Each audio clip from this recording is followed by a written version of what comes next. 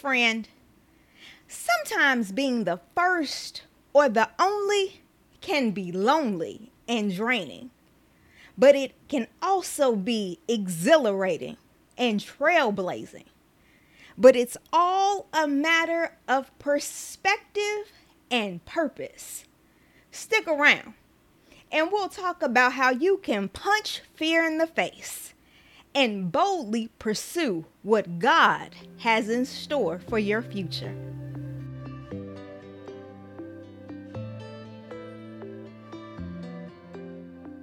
I'm Ashley White, the host of Joy on the Journey podcast, a weekly podcast all about defining, finding, and maintaining joy on the journey of life. This week's guest is Brittany Opeloye. She is a veteran in the oil and gas industry. She serves on the board of directors for Communities in Schools Houston and is one of the youngest members on the Wheeler Avenue Baptist Church Board of Trustees. Brittany, thank you so much for joining the podcast. Thank you for having me. I've never been called a veteran before. She's a veteran. Thank you. So, this podcast is all about talking about joy. Yes. So, if you had to describe joy, how would you define it for yourself? It's an interesting question.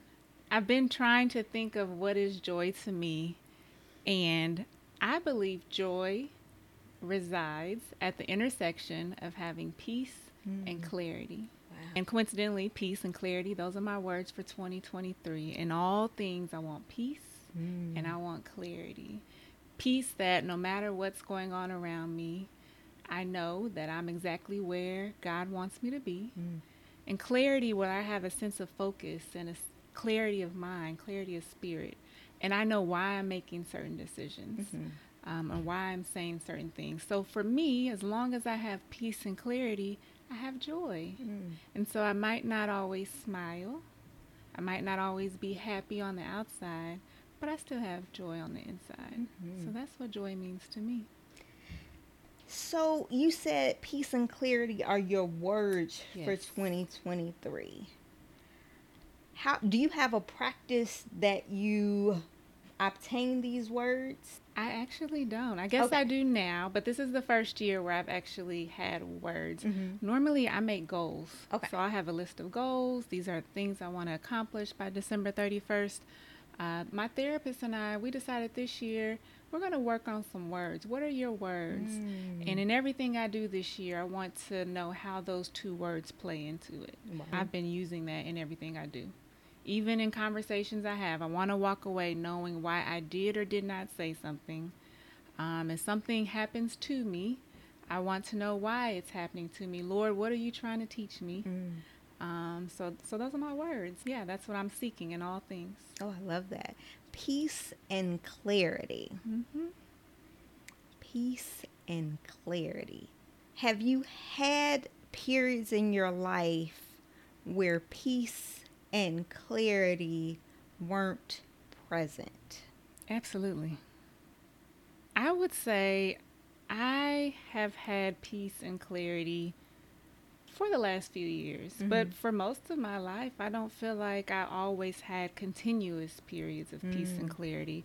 You know, my parents are divorced. I grew up mostly with a single parent with my mom. I put myself through college through scholarships. And so there was always a sense of, you know, what's next, or is everything going to work out? So I haven't always had peace.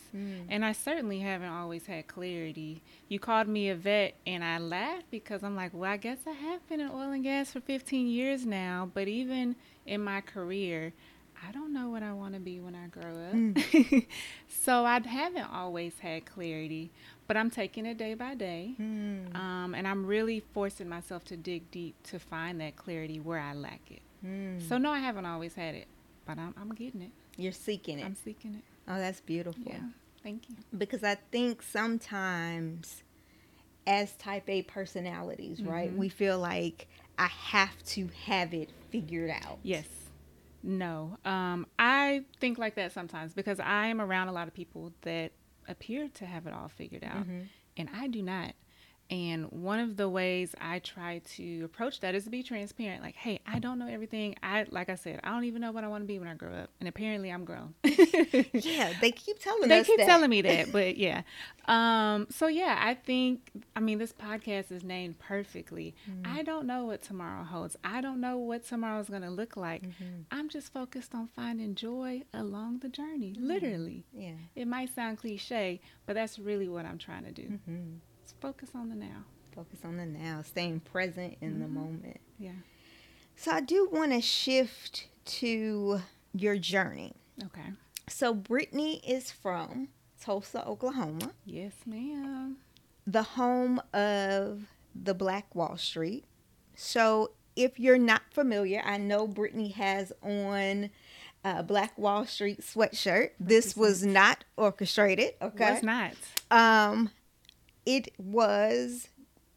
could have been orchestrated to be the first building blocks of generational wealth for African American families. And if you're not familiar, I want to encourage you to do your Googles, Please. do your research. I want to ask you, how much of that history were you taught? And did it have an impact on who you have become and who you are striving to be? It's a good question. As far as how much I was taught a lot about, we called it the race riot when I was taught. They call it the race massacre now because that's what it was. In middle school, my middle school was actually on Greenwood, and my middle school teacher, Miss Barbara Coleman, she was our Oklahoma history teacher, and she made sure she taught us about the race riot. And so I knew in middle school, just from reading certain books, that this was a catastrophic event that wiped out a whole community. It was very obvious to me even at that young age. I went to a historically Black high school, and we learned about it there as well. And so I learned about it middle school and high school, and then because I learned about bits and pieces there, I really wanted to dive into it in college. And so I went to the University of Tulsa, so still in Tulsa, but I enrolled in an African American Studies certificate program. And so I had classes all around the race riot. So it really did shape kind of my education and what I come to know about the city I'm from. And as far as how it shaped my future, you know, it was an area where there were affluent entrepreneurs. Everybody had their own business. They kept the money in the Black community by force, not necessarily by choice, but you see the power of the Black dollar from Greenwood. And so I always knew I want to have some type of business. And so I double majored in college. One of my majors was entrepreneurship management. And I really think that goes back to just everything I knew about Black Wall Street, what I had learned about how it was devastated because of this riot. So yeah, it really did shape my entire life. Even today, you know, people always make jokes, well, we don't know anybody from Oklahoma. And I'm like, that's okay, but let me tell you a little story about this race riot.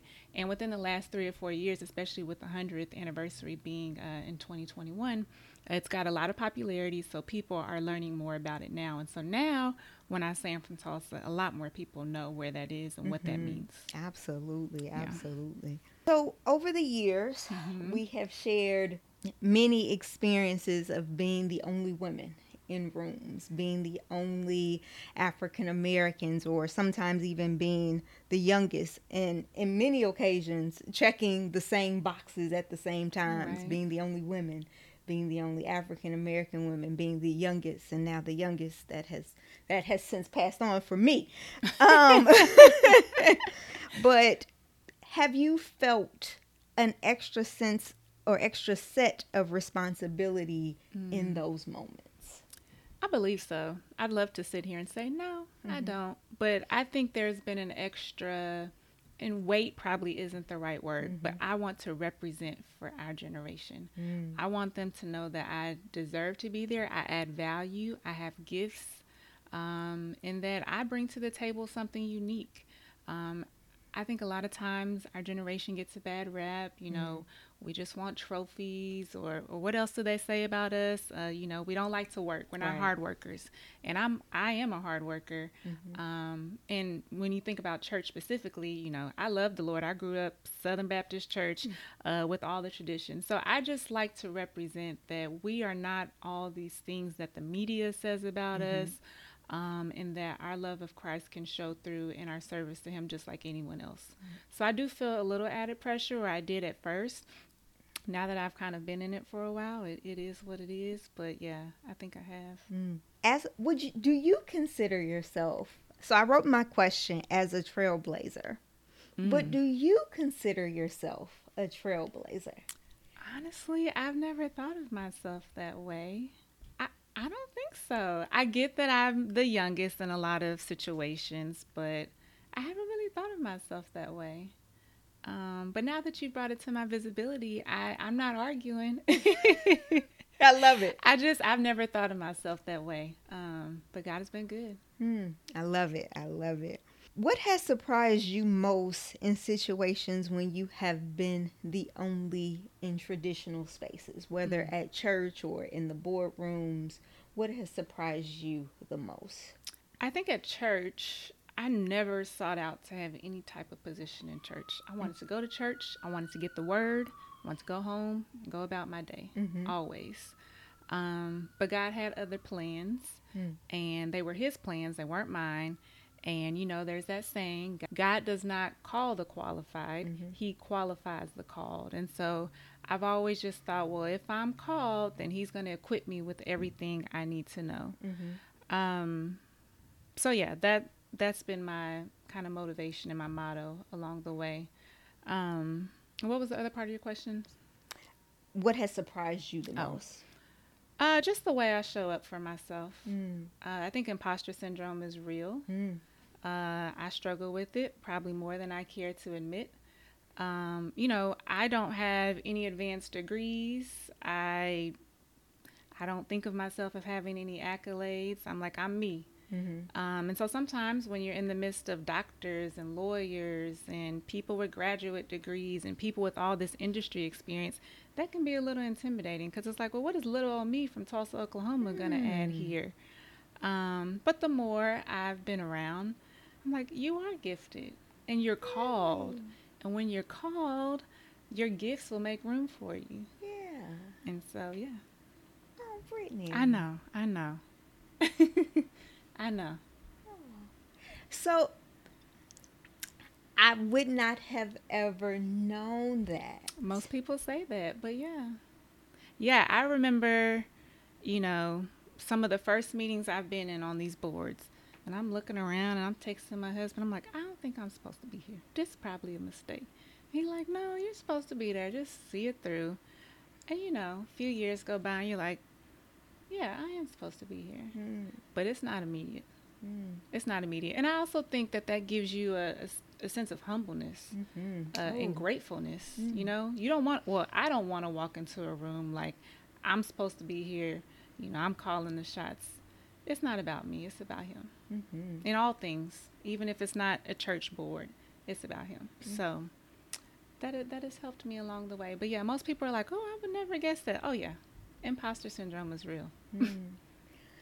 So I think that's a message to someone who is struggling, who has applied for a job or been nominated for a position where someone sees the gifts, they see the talent, they see the leadership ability, and they're thinking to themselves, no, not me. I understand. What advice would you give to that person? As cliche as it sounds, what has worked for me, some say fake it till you make it. Well, I like to faith it till I make it. I like to speak positivity, positive affirmations. I'm called to this. I can do all things.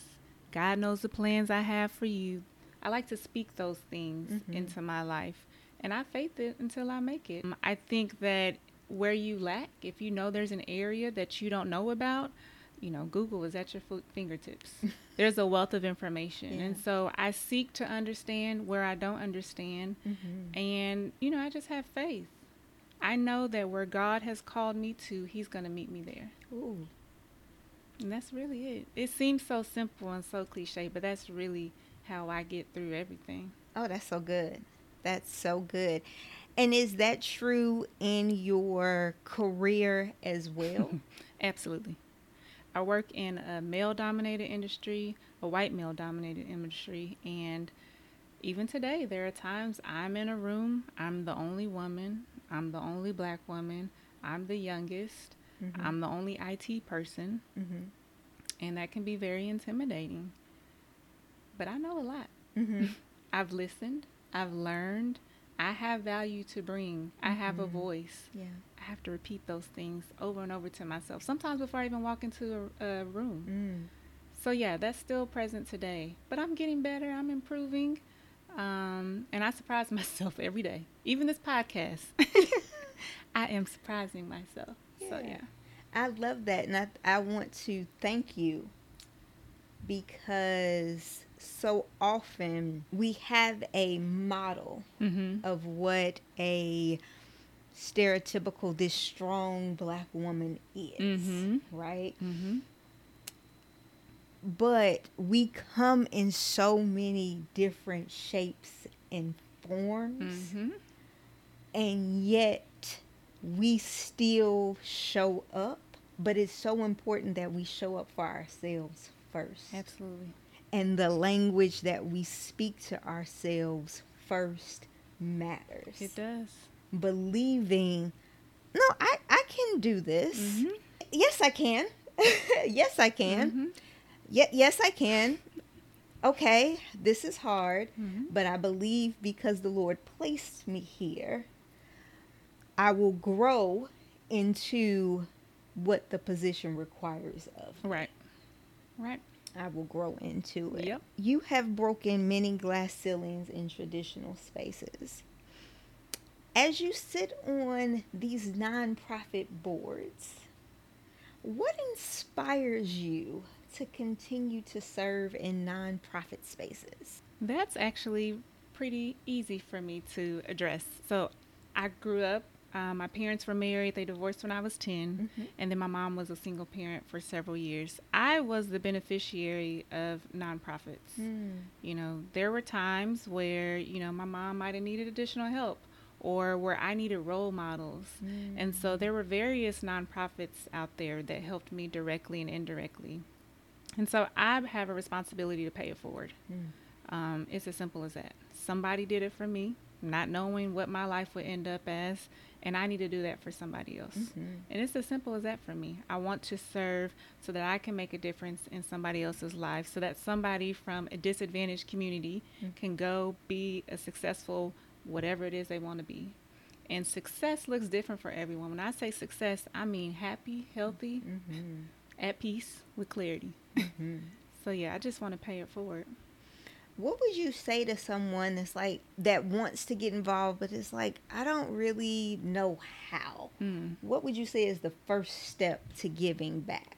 I would say it's as simple as waking up on a Saturday morning and going and volunteering somewhere. I have 2 boys, and we just started taking them once a month to volunteer at a food pantry so they can know that, they have blessed lives, and there are other people that have needs that aren't being met. And so I want them to learn what it means to help give back and help meet the needs of others. I think it starts right there. As you do those things, you'll network, you'll kind of learn what other organizations are out there that might have a different approach to helping others. It might not be, stacking cans and giving out food, but those are very tangible, simple ways in a place as large as Houston especially, that you can go find ways to give back. I think it's as simple as that. And then I always bring everything back to my faith. And so for me, just networking, and as I've served at my church, I've got to meet people, and that's opened up other doors for me. But it really is, like I said, just getting up and learning how you can help others. I think that's very important, is to being intentional and finding those areas, one, that you're passionate about. Right. Like if you have a passion for children, finding a mission that has children dedicated, a focus. If you have food bank, if you have a food scarcity passion, food bank is a great place to start. But there are needs in your community that need your help immediately. And they need your time, your assistance, not just your money, although that is a great resource if you have that that availability to give, but your time is needed as well. Yeah. Brittany, you've spoken a lot about your faith. How has your faith impacted your joy journey? Peace that surpasses all understanding. As long as that is my motto, which it is, in all things, even when I'm hurting or something happens that I don't like, I want peace that surpasses all understanding. Lord, I know you took this person away. Give me peace. I didn't get that job. Give me peace. You know, I don't have everything I might want. Lord, I want peace. As long as I have peace that surpasses all understanding, I have joy. And so that's why I'm chasing peace, so that I can have that inner joy. And you spoke about therapy. Big fan. Big fan. There's also a stigma Yes. to therapy. Did you grow up with an understanding that therapy was okay? Or did you have to fight against the stigma to seek that support, that help? Yeah, that's a unique question. So my mom worked in the foster care system in Oklahoma for years. And so I was around therapists or just counselors that were helping some of the foster children. Never really thought about it for myself, though, because my background didn't necessarily look like theirs. But when I started working full time and we learned about EAP and how I could have these free therapy sessions, I was like, I want all the benefits. I want the money in the account. I want whatever else y'all are offering outside of that money. So I was a big fan of therapy, but it really started with work because it was a benefit. And I'm like, I want everything. So I started off there. And I just saw how it transformed my life. I saw how sometimes I try to use my friends to be my therapist. And that's sometimes not fair to them. Okay. And so even my husband, try to use him, but okay, there's only so much that, advice he can give me. So I really, really enjoy therapy now. It's gotten to a point to where even if I don't have a problem, I go into some therapy sessions, and I love my therapist. She's very down to earth. It's like, hey, girl, what are we talking about today? I like that. So, yes, huge proponent of therapy. That's for everybody. Great. For everybody, yeah. Everybody. I think prayer and therapy go hand in hand. Yes. I want to ask, as a mother of two sons. Yes, boy mom. Boy mom, yes. Hashtag boy mom. What do you hope that they are learning from you about women, and especially Black women? I'm trying to destigmatize some of their thoughts that they have gotten from somewhere other than my home. They play basketball, and I remember the first time I got out there. I'm tall. I'm 6 feet tall. I can do a little something. I got out there and played with them. Like, girls don't play basketball. So we had a whole conversation about the WNBA, how mama was a hoop star back in the day. I'm kidding. But I just try to teach them that anything a man can do, a woman can do as well. So, I'm trying to make it practical to them. We're talking about basketball today. We'll be talking about the boardroom in a few years. But I just try to make it practical to them because, this world is teaching them something different. They always, not always, but a lot of times they'll veer off to say, well, men do this and, men can do that. And I'm like, well, women can do it too. So now they're asking all kinds of questions about the WNBA. And they're like, so you mean to tell me I can watch these kinds of games and it's all women? So little questions like that. I'm just trying to make it practical. Very good. Yeah. Very good. Because they're young. They're 5 and 8. So they don't, I don't want to give him the dissertation. Not yet. Not yet. Not yet. But it's coming. It's coming. Very good. So in the time we have remaining, Brittany, you said that you are a planner. You are a thinker. You are a goal setter. And if you have the privilege of knowing the Opeloyes, they are a goal-oriented family.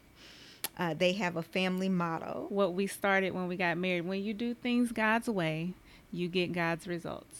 So as you are seeking the Lord for the next phase of your joy journey, yes, would you dare share where you hope the next 5 years will take you, your family, your career, your nonprofit journey? That is a great question. 5 years. I don't know. I want to keep growing. I want to keep learning. I want to make an impact.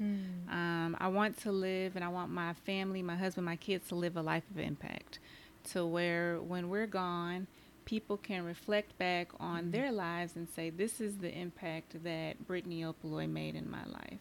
So I want to lead a life of impact.